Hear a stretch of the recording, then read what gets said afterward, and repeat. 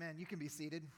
Isn't that the most compelling story ever? The most compelling message in the world, that a father loves his children so much that it doesn't matter how much they rebel, how much they run away, how much they do that's damaging and hurts them.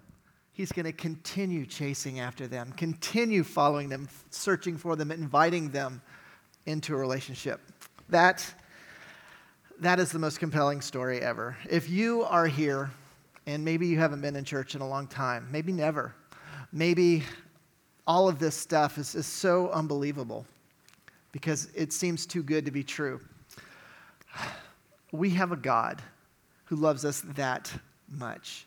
So much that he truly created a people for relationship. And even in the midst of our rebellion, he kept saying, I am going to come after you in love to invite you to join me. So much so, I'm going to become human and die on the cross, paying for your sin so that you can have life with me. And it is the constant invitation. If you're here this morning and you feel so broken, so messed up, so unworthy that you're like, I don't deserve that. Well, you're amongst the right people because we don't deserve it either. I'm so glad you're here. I'm so glad that we get to be here together. I hope desperately that no matter how broken or how messed up your life is, there are people in here going through divorce. There are people in here who are struggling with abusive situations. Because anytime you have a group of this many people in a room, there is a lot of pain in here. And God wants you to know He wants to walk with you in the pain. And no matter what you've done, no matter what you've become, He says, welcome. I want you to come. I invite you in. That was totally not on the books today, but as I'm singing that song, I'm like, He'll climb any mountain for me. He'll climb any mountain for you just to invite you in. It's a beautiful message. It's powerful. Now, I'm going to warn you now. I'm a little discombobulated today because I had my message done and everything was good, and then yesterday I attended a funeral. And at this funeral, it was for a dear friend who passed away. She lost a 10-year battle with cancer. And so we were in Lakeland yesterday attending that funeral, and it gave me a completely new perspective about what I wanted to share with you today. We're going to be in Acts 12. We're continuing this series through the book of Acts. And I'm going to be talking today about a story that where we look at what it cost the early church to follow Jesus.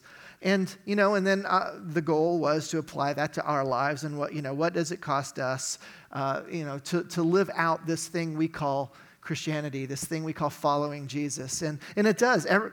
It has a cost because everything great in our lives has a cost. If you want to be good at a sport, it costs a lot of money and time and every Saturday and afternoons and practices. And it's great, but it costs. And if you have kids, it costs a bit, It costs sleepless nights, as any of you with young children know. It costs hearts that hurt because you love somebody so much that you worry about them when you can't find them. And you hurt when they choose damaging choices, in their life. And it costs so much more than time and money to have kids. Kids are great, but it costs a lot. It costs so much of a heart. Even our ability to know God cost Him dearly. It's free for us. But it was not free for Jesus as He died on that cross. So at the funeral yesterday, I'm listening to all these people talk about how amazing Teresa was and how she was so full of joy and hope and faith. And it became clear to me, following Jesus does have a cost. It does. But it is so worth it. It is so worth it. The joy that Teresa had in the midst of suffering, and I was her pastor when she found out she had cancer, and I remember her telling me that they didn't know what was going to happen and all the prognosis, and I remember her overwhelming joy in the midst of all of that. As she's telling me, she still has this joy that God is in control, whether He heals me or not, it's all going to be okay. And it blew me away. I remember the hope that she had, and when she was told she had 6 months to live. And she said, God is in control, and it's all going to be okay in the end. And she trusted her Jesus.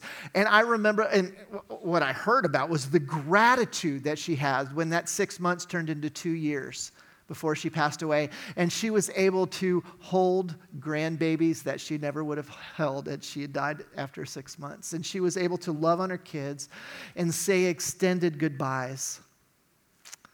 You know, following Jesus, it cost her a lot. It cost Teresa everything. And she died saying that she would do it over and over again, 100 times, 1,000 times. It was so worth it. See, following Jesus is the one thing that satisfies to the core. And it does. It's not easy. It's not for the faint of heart. But it satisfies to the core because it's what we were created for. It is. That is, God created us to be in relationship with Him. So as we talk today about Acts 12, and as we talk today about this amazing story that shows some of the high cost that the early church had to pay to be followers of Jesus, I pray this. I pray that you continually filter that through that grid, that it is so worth it. It's so worth it. So with that, let's go ahead and jump in. You know, 2 weeks ago, we were in Acts 11, and I shared what I was calling the trilogy. And, of course, my button. There it is. Yes. We were talking about the trilogy of God's story, and I'm not going to go through it all again, but the bottom line was that, we had episode 1, which was the Old Testament, where God worked through the Jewish people and those Abraham's descendants, and that's what the whole Old Testament is about. It's episode 1 of the trilogy, and then episode 2 was Jesus, the coming of the one who was promised throughout the Old Testament. He was here. And so episode 2 is about Jesus and His promise to send His Spirit, that He would create this multi-ethnic group of people who are the people of God, the family of God, who would be His hands and feet in the world. And that started episode 3. It's the church. And that's an episode that we are still participating in today. We are a part of episode 3. And after Jesus' death and resurrection, the Spirit descended on all of those followers in Jerusalem, and the church was born. And it started exploding. And when it exploded, it was an entirely Jewish movement at the time. And hundreds were declaring that they too had seen the resurrected Jesus, because we need to remember something. And this is important. Before the New Testament was written, before we had all of the Gospels and all of the letters and Revelation and all of this stuff, before all of that, this Jesus movement, faith in Jesus, people following Jesus, was growing exponentially. Why? It was because of an event that actually happened. That sometime in 30-ish AD, a man named Jesus died on the cross, having lived his life healing people and telling people He would rise from the dead. And on that third day, He actually rose from the dead, saw all of these followers, ate with them, and 500 people at one time. And that event was what caused the explosion of Christianity in that early first century. People were saying, I saw Jesus. And with the power of the Spirit and them sharing the story, people were going, I want to follow that Jesus. And it exploded 3,000 in one day. Hundreds and hundreds of more just kept coming into this Jewish church. And quickly, the Jewish leaders, the same ones that crucified Jesus, were upset. And they started persecuting the followers of Jesus, just like they had persecuted Jesus Himself. And so, like God does, He's amazing, and like He does, with the cross, He created something beautiful out of something awful. Because as those people were being persecuted, they started scattering. And as they started scattering, they carried the message of Jesus everywhere they went. And it changed the world, even into the Gentile world. So because I tell you I like maps, and because some of you are bold enough to tell me you like maps, we get maps. I'm just kidding. I like them. So, but, So they're persecuted, they're fleeing, they go from Jerusalem into the area of Judea, which is right outside of Jerusalem, north to the area of Samaria, which is just, this small. All of these people are Jewish or at least Jewish leaning, and the faith is growing like crazy. Resurrection's proclaimed, many more believe, and then the persecution is continually getting stronger and stronger until it finally makes it all the way north into Antioch, a Gentile city. Not just a Gentile city, like the third or fourth largest city in the entire Roman Empire. And that's what we talked about last time in Acts 11, how that the message of Jesus just started expanding rapidly amongst first the Jews in Antioch and then into the Gentile world. But Luke, the way he goes, he keeps going in Acts. He'll go like chapter 11 about the Gentiles in Antioch. And then chapter 12, he goes back to Jerusalem. And what's happening in Jerusalem as the church is exploding in Antioch and as people are coming to follow him in droves, what's happening back in Jerusalem is that the persecution is getting very heavy. People started suffering in deep, deep ways. The chief priests, they started complaining to the Roman authorities, and they figured it out. They were like, these Jesus followers are claiming that Jesus is the King of the Jews. But, Roman authorities, we thought there was no king but Caesar. You should do something about them. And so they do. And that's where we are today. Government gets involved. And then Jerusalem's governor, he was the grandson of King Herod. Remember the Christmas story? King Herod slaughtered all the babies in Bethlehem. Really nice guy. Well, the current governor or the king of Jerusalem and Judea is Herod's grandson. And he's called Herod Agrippa. So guess what Herod's official title from Rome? Herod Agrippa, his official title from Rome was King of the Jews. It was. And so, let's look at Acts 12. It says, about that time, King Herod Agrippa began to persecute some believers in the church. He had the apostle James. This was John's brother, one of the ones who walked with Jesus. He had him killed with the sword. When Herod saw how much this pleased the Jewish people, and he means like the priests, the chief priests, those people, he arrested Peter.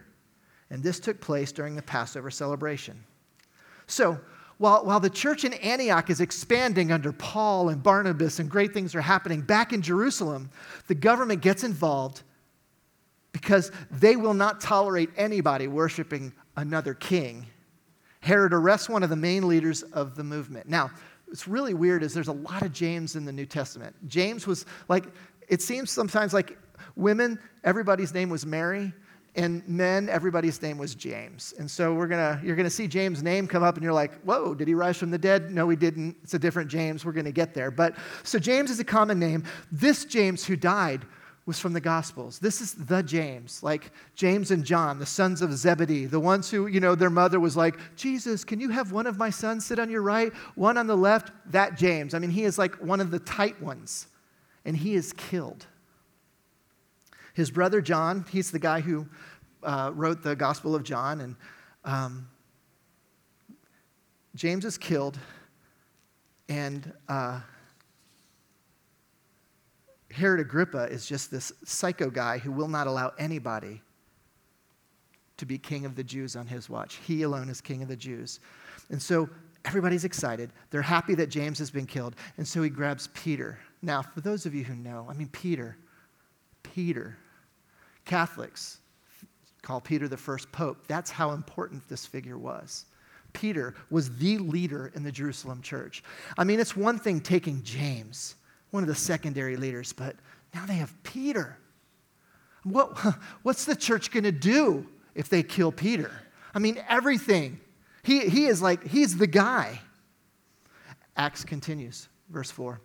It says, then Herod imprisoned Peter, placing him under the guard of 4 squads of 4 soldiers each. Herod intended to bring Peter out for public trial after the Passover. By the way, this is where he would die. While Peter was in prison, the church prayed very earnestly for him. And you just wonder, what was the church feeling? This is like a couple of years after the resurrection. This is not a long time. The church has been suffering for a while now. Because first under Saul, who then became a Christian, and then he left and went, and did stuff with Barnabas. But they have been suffering for years. then James dies, and now Peter's about to die. I don't think we can fully understand the fear that they were feeling, because this is their beloved leader. I mean, he was there first. When Peter dies, who's left? You know, all these apostles have been leaving, and they've been going and doing things all over. What's going to happen to the church in Jerusalem? That's the center of Christianity at this time. So Peter's arrested. Everybody thinks he's going to die. And then verse 6, it says, the night before Peter was to be placed on trial, he was asleep, fastened with 2 chains between 2 soldiers. Others stood guard at the prison gate. Suddenly there was a bright light in the cell, and an angel of the Lord stood before Peter. And then the angel struck him on the side to awaken him, and he said, quick, get up. And the chains fell off of his wrists. Then the angel told him, get dressed, put on your sandals. And so he did. And now put on your coat and follow me, the angel ordered. And so Peter left the cell following the angel. And I love this part. It says, but all the time he thought it was a vision. He didn't realize this was actually happening. I mean, what the world's going on? I love that Peter didn't know. I love it because this was not expected. This was not part of the playbook. You see, Peter truly thought he was going to die. So the rescue is surreal for him. So it says in verse 10, they passed the first and second guard posts and came to the iron gate leading to the city. And the iron gate opened for them all by itself. So they passed through and started walking down the street. And then the angel suddenly left him. Verse 11, Peter finally came to his senses. I'm sure English doesn't do a good job with this. It's really true. That's what you say when you're by yourself in a street. We're in prison. It's really true.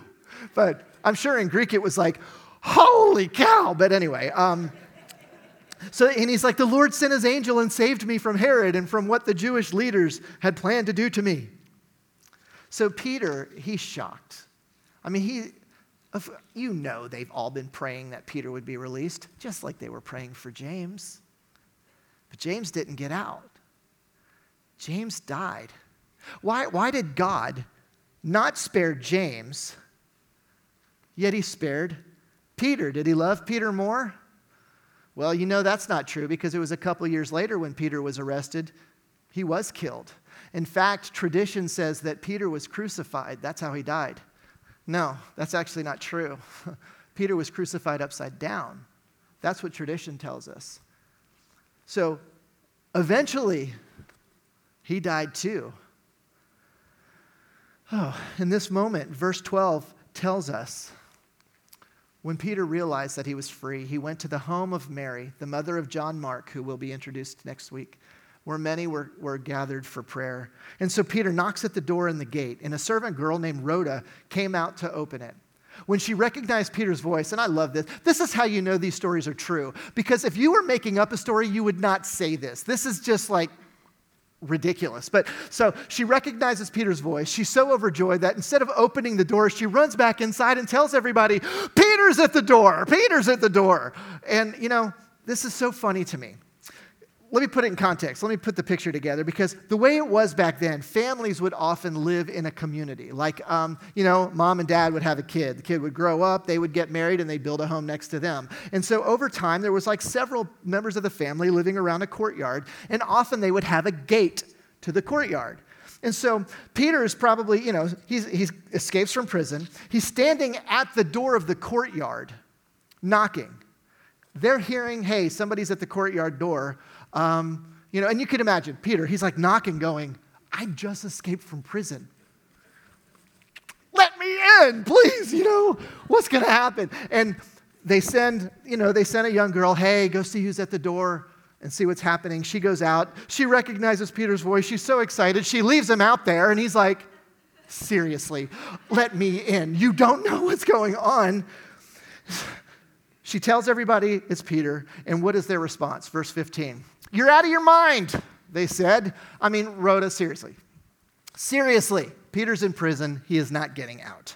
You're out of your mind. So she insists, and they decide it must be his angel. I love the fact that they actually have time to contemplate this instead of going and answering the door. It still cracks me up. But the fact that they thought it was his angel, I don't think that's sarcasm. I think that's giving us an indication of what they really thought. They thought he was dead. They thought that he had already been killed. I mean, that's the only thing I could come up with, because I'm like, why do you say that? Well, angels happen, and by the way, we don't become angels, but they were still learning their theology, okay?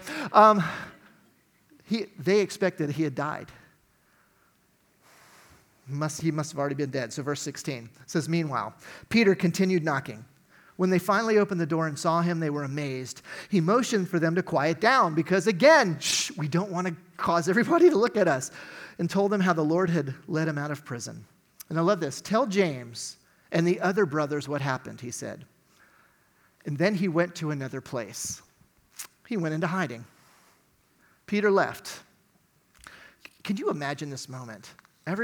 Peter's captured. He's in prison. Everybody's expecting him to die. All of a sudden, he's knocking at the door, and he tells this crazy story that he was let out of prison. He doesn't have any, everybody's like, this is really weird, except Peter's standing right there, and everybody knows he was arrested. Peter decides to take off, and he says, instruct James and the others. What's really interesting is that from this point on in Acts, you get the indication that James has now become the leader of the Jerusalem church. Peter, all of a sudden, Peter's in Antioch, and Peter goes some other places, and James seems to be the one. And so in that moment, Peter is kind of like delegating. It doesn't need to all be about me anymore. Let's let James in on this too. And then so Peter left in verse 18. At dawn, there was a great commotion among the soldiers about what had happened to Peter. You can imagine. He's like in between two soldiers on chains, and now he's not. Herod Agrippa ordered a thorough search for him, and when he couldn't be found, Herod interrogated the guards and sentenced them to death. And afterward, Herod left Judea to vacation in Caesarea for a while.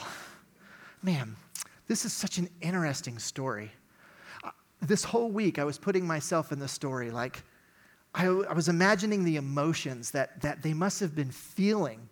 We can't even imagine this. I know some of you with Cru, you've spent a lot of time overseas, and so maybe you can imagine it more than me. But I cannot imagine being somewhere and my leader being arrested and one of our leaders being arrested and killed, and then the leader being arrested, and you pretty much have no hope that he's going to make it. What kind of fear are they dealing with? Fear about their loved one who they're about to be without? Fear about the church? What's going to happen to us? What's going to happen to me and my family? Are they coming for us next? It was just a few years earlier, Pentecost came, and the Spirit descended. And everybody was so excited, and it was like nothing could stop the growth. Nothing could stop what God was doing.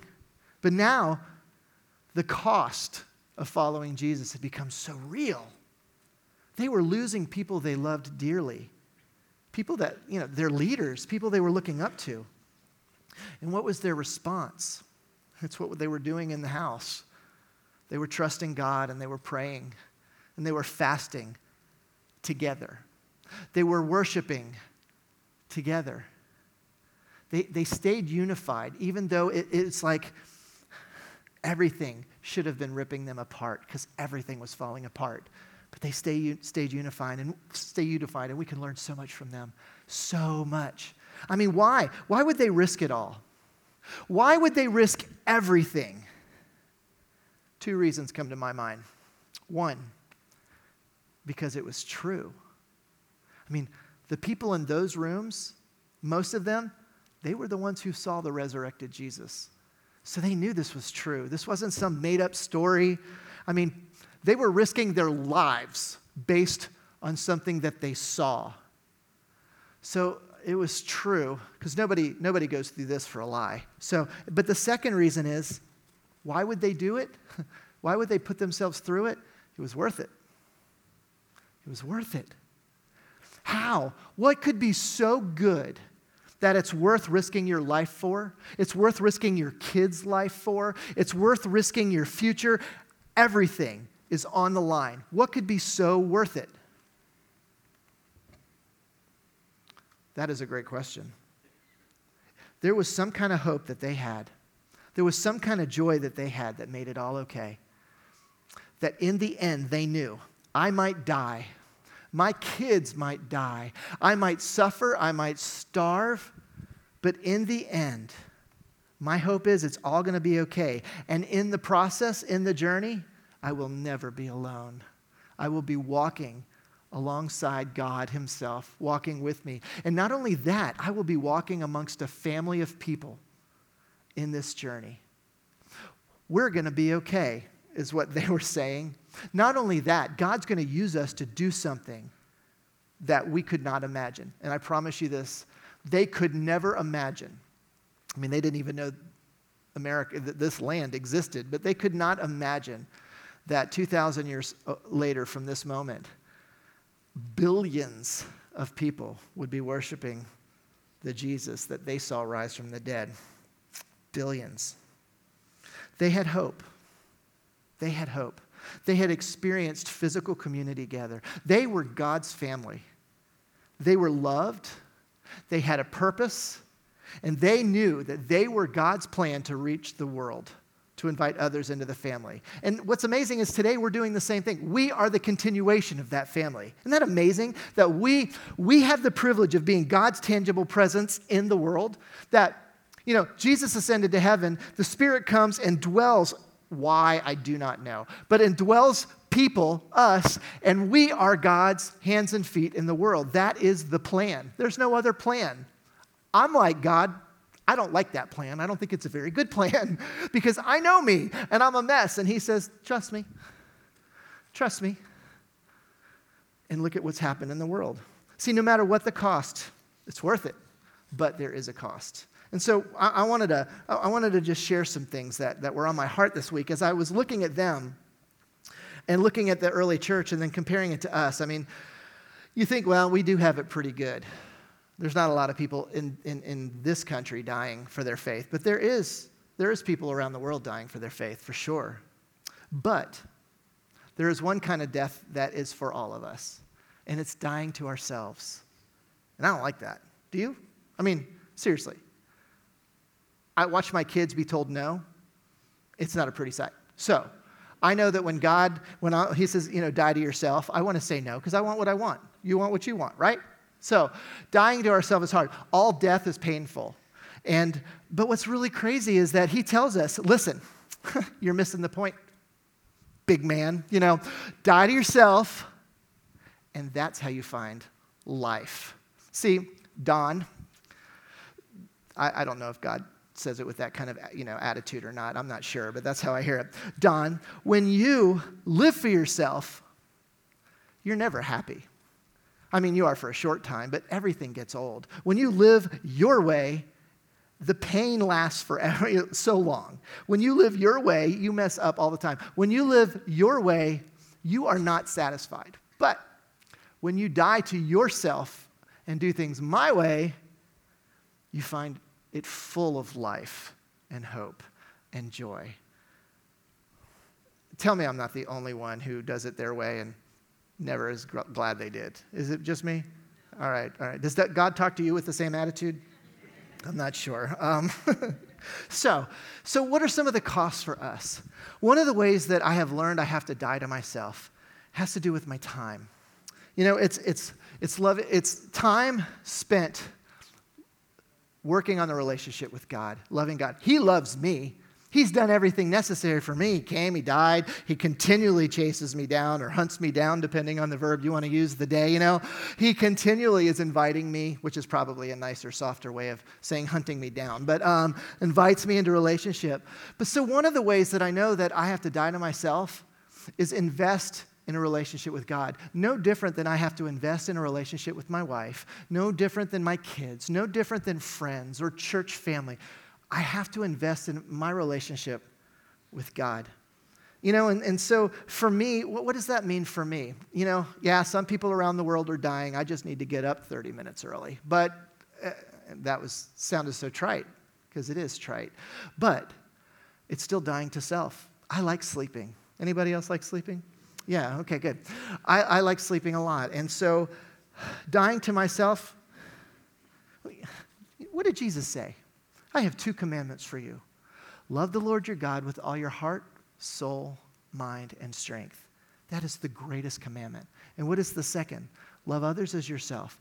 But loving God with our whole heart, Soul, mind, and strength. That is where we find life and hope and faith. Do you realize we can do everything right as a church? Everything. We could have amazing ministries, amazing kids ministries. We can reach the world. But if we don't love Jesus and aren't falling more and more in love with Jesus, it doesn't matter. Do you realize that? I mean, loving God, being in that relationship with Him is the most important thing we can do. Dying to myself means saying, God, you're more important than me. Duh. And when I do that, all of a sudden, I begin to find life. I begin to find something inside. That is just amazing to me, but it's true. See, followers of Jesus, we must be intentional to foster that relationship. That's one way we die to ourselves. Because when we fall in love with Jesus, He does a work in us. And one of those things that He does in us, it's not just good feelings for us. He instills in us a passion to do the second commandment, to love people. You know, some people are easier to love than others. You know, we can love our families. We can love our in-laws. That's a little bit more difficult. We can love our church family. Sometimes that can be more difficult. I'm just kidding. No, I'm not. Our neighbors, coworkers. I mean, seriously. I make fun of it all the time, and some people in here appreciate it, and some think I'm gross. It doesn't matter. When we lived in Wisconsin, we had neighbors who let their dog poo in our yard daily. You don't understand what that's like when it's -5, because nothing happens until spring. I called it poo-pourri because it, for a week, was the most awful thing you've ever experienced in your life. I want you to know, only by God's grace could I love those people. Their dogs, fine. Them, they deserve, never mind, I don't even want to say. It was so funny because I would be tempted to get a shovel and just go to their house. But I didn't. Thank you, God, for helping me die to myself. I thought that was bad, though. I found something worse here, moving here. I don't know who it is, and if it's you, I'm telling you now, I love you. Stop. Drivers in Orlando. Is it just me? I'm new here. My wife was almost killed just this past week, and I'm not even exaggerating. 2 guys who were racing down 408. Racing, and they cut her off, and she was like going 55. What if they would have hit me? And I'm like, I know. Only by God's grace could I love them, because I don't want to. I want to hurt them. Am I alone? Maybe we should start a life group. I don't know. Maybe not. Maybe not. See, I mean this. The more we love Jesus, the more we are empowered to love people. We talked about it last week. I think Jim mentioned it. But do you realize that it was while we were yet sinners that Christ died for us? While we were racing down a highway, putting families at risk, Christ died for us. While we were letting our dog poo in somebody's yard, which I'm actually okay with, just clean it up. And we're going to say, no, we're going to let them smell the beautiful fragrance of poo-pourri in 3 months or 6 months, depending on when it happened. Only by God's grace could we love these people. And you know what? And this is what kills me. I'm these people. Because these people are me. Yeah, I might not let my dog poo in your yard. By the way, I mentioned poo like 6 times today, so just let you know. I am told every time I mention poo by somebody, hey, you mentioned poo again, and I'm proud of you. And I've done it 3 more times. But seriously, I am that person. I don't do that, and maybe I don't race down the street, but I do some other things. I yell at my kids. I get angry easy. You know, I have my own issues. My kids are going to go to therapy for me, just like I go to therapy because of the way I was raised. Every time I look at somebody else and go, I'm better than them, God reminds me, yeah, I'm in that area. What about this area? I'm broken too. We're all broken.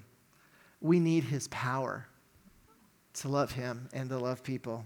It's in His power that we have the strength to ask somebody for forgiveness. It's in his power that we have the strength to forgive somebody that, frankly, in your mind, they might not even deserve it. Doesn't matter. It's in his power that we're able to do that. See, it's his love that enables us to be the church. We are his family, his spiritual family. See, this is the beauty of the cost of following Jesus. It's hard, but we're never alone. We don't have to do it together. And so, what does it look like today? You know, we are a people who serve together, love together, share the message of Jesus together, mourn together, meet needs together. That's what we do. And when we do it together, it changes everything. I had a conversation with Maritza this past week. She's our cafe leader. She came to me and she was apologizing. Pastor Don, I'm just so sorry we're not going to have coffee today. I already heard that from several of you. Where was the coffee today? Where was the coffee? And she did. She felt terrible. You know, was it because we can't worship without coffee? Yes. No, not really. But I have a hard time worshiping without coffee. But Maritza knows something. She knows that coffee creates an environment. She knows that coffee creates this warm and friendliness. When people come to our house, I offer them coffee. Why? Because I want coffee? No, because I want them to enjoy, I want them to feel comfortable in our house and to feel relaxed. And so when people visit our church family, don't we want them to experience the same feelings? Don't we want them to feel loved and accepted and feel like, this is a warm place, a place that's home. This isn't a place that I was thinking about. I thought I was going to come in and feel judged, but I don't. We want to remove every barrier possible so that people can capture, can understand, can feel the love of Jesus in their life and to be open to his message for them. That's what we want. And so she knows that, and she felt terrible. So why is there no coffee? Because Maritza's out of town, and she was saying, I have not been able to put together the 4 teams that you've mentioned to me, you know. And I'm like, it's okay, Maritza. I'll use you as an illustration. And but the reality is, she's like, we want to put 4 teams together so that nobody serves more than once a month. That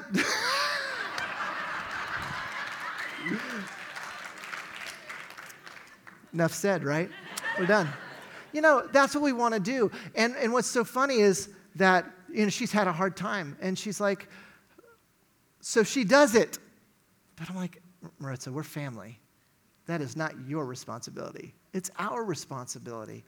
Don't you agree? I mean, isn't that what it's about? It's about us serving. Nobody should ever be burnt out. Nobody should ever feel like they're alone. That's not family. It's dysfunctional family maybe, but that's not healthy family. And so let me just tell you, okay, I'm not joking. She is my illustration. But, you know, if you love serving coffee or just love serving people and you're willing to be a part of a team once a month, I would love to know your name. I would love to give it to Maritza and let her share with you so that when she's out of town, we can have coffee. Not because we care about coffee, because I do love coffee, but it's because we want to create an environment where people come into this place and know that this is a friendly place, that this is a place where they are being served. Does that sound good? If you're interested, on that connection card, there's a place at the bottom. It says, I want to participate by helping with coffee. There you go. All right. So, I'm going to end with this. Church, if you call yourself a follower of Jesus, if you call Avalon Church your spiritual family, this is hard, but you don't get to be a consumer anymore. You don't. You're called to be a participant. You know who's the consumer? Our guests. If you're new here, I want you to know you are welcome in this place. You are welcome here as long as you need to find a place of safety, find a place of love, to find the love of Jesus through a bunch of people who are messed up as you. We want to serve you, but I'm going to let you in on a secret. We're hoping that you fall in love with us too. We're hoping that you fall in love with Jesus and move from consumer to contributor/participant, because that is where you will find life too, just like we have found life. The church, do you agree? Amen. Amen. Let me show you a picture and then we'll end. This picture I took last Tuesday. This is a picture of 130 fifth grade students who are graduating in this room and all of their parents and grandparents. I promise you I'm not lying when I say these numbers. We had about 750 people in this room. Right now we have about 500 chairs in this room-ish. We put every chair in the entire church in this room, and we still had 40 people standing. I was just glad that the fire marshal did not have a fifth grade graduating because he would have asked us to leave. It was amazing. How many of these people in this picture right here, I mean, these are people who live in our community because they go to Avalon, their kids go to Avalon Elementary. How many of these people, their marriages are struggling and nobody knows?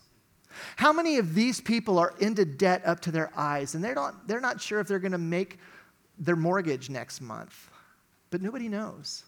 How many of these people, maybe there's a kid in this picture right here who is being abused and nobody knows? See, these are real people. This isn't a made-up picture. This isn't stock photography. This isn't here. These are Avalonians. These are people who live around us. This is who we are called to. This is who God said, Avalon Church, your mission, if you choose to accept it, is to love them, to be my hands and feet in their lives. That is the beautiful cost of following Jesus. We get to be the hands and feet of Jesus in their lives, and it does have a cost. If you call this church, Avalon Church, your home, we need you. We need you to help be a part of the ministries to minister to them. We need you to help fund the ministries because, frankly, there's no money coming in and out. Every ministry that happens here is funded by the people in this room and those who are at the beach right now who normally come here. Just kidding. Everything we do is funded by this family. Everything we do is because of the volunteer hours of this family. I want to ask you, I implore you, let's be what God has called us to be in Avalon Park. You with me? All right, let's pray together. Jesus, wow, what a calling. I am so grateful we don't live in a place or a time where we are killed by the sword because we follow you. But for us dying to you, dying to you and dying to ourselves means helping, loving, serving, giving, being your family your people to our neighbors. Oh, Jesus, help us to do that. God, I know that the future is so incredibly good for us. Help us to choose you. When I say good, I know that it's because you are going to use this church to reach so many. Help us to do that, Lord. Help us to be faithful. Inspire us to make a difference. In Jesus' name.